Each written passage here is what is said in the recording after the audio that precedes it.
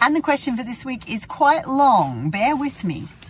I have 2 boys. My eldest is 13 and he's gone into secondary school this year. I have a small issue. A girl has taken a shine to him, but I'm asking him to stay clear of girls and just stick with his pals and sports for a while. He has no problem with me checking his phone, but what alarmed me was there was a snap from this girl saying she loves him, and he replied back that he loved her too. I am annoyed that he did this. What should I do? And welcome back to another episode of Sitting in a Car, where I answer a question to help you raise a confident and caring young person who respects themselves and the people around them. Okay, first things first, we all want the best for our kids. That's pretty much how every parent feels in the world. But there are 2 different types of experiences in the world.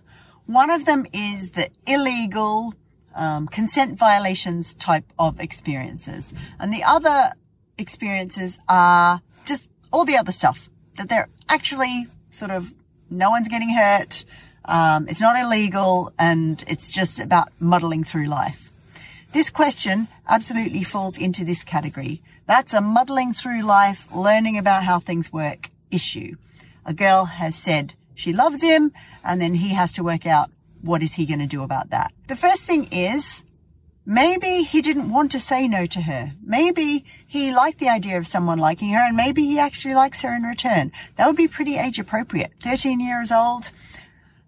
Everyone's starting to develop crushes, maybe kissing, hand holding. That is reasonable. So as parents, if we want to stay relevant to our child and we want them to come to us with questions or need for support, then we need to accept that these sort of behaviors are relevant and sort of everyday experiences for teens.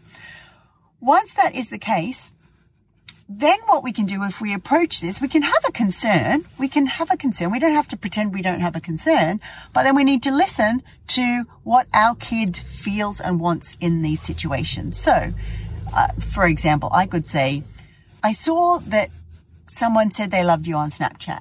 And that's sort of normal. I know teenagers sort of do fall in love or have crushes with other teenagers.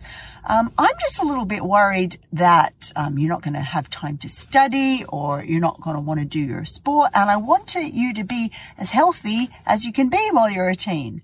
So tell me about this person. What is she like? Do you like her? And find out if he actually really likes her, because if he does like her, then you have this really super opportunity to support him to develop healthy, consensual ways of communicating and enjoying the company of someone else. If he doesn't like her, then you have a really great opportunity to help him develop the skills and abilities to either communicate that he doesn't really like her, or work out why he's having trouble communicating that he doesn't like her. Does that make sense? So we as parents can understand, and I know you've probably had an experience like this too, where we don't want something. Someone likes us and we don't like them back, but we are trying to work out the ways to communicate that, because we don't want to unnecessarily upset someone. We don't want to cause conflict if we can help it.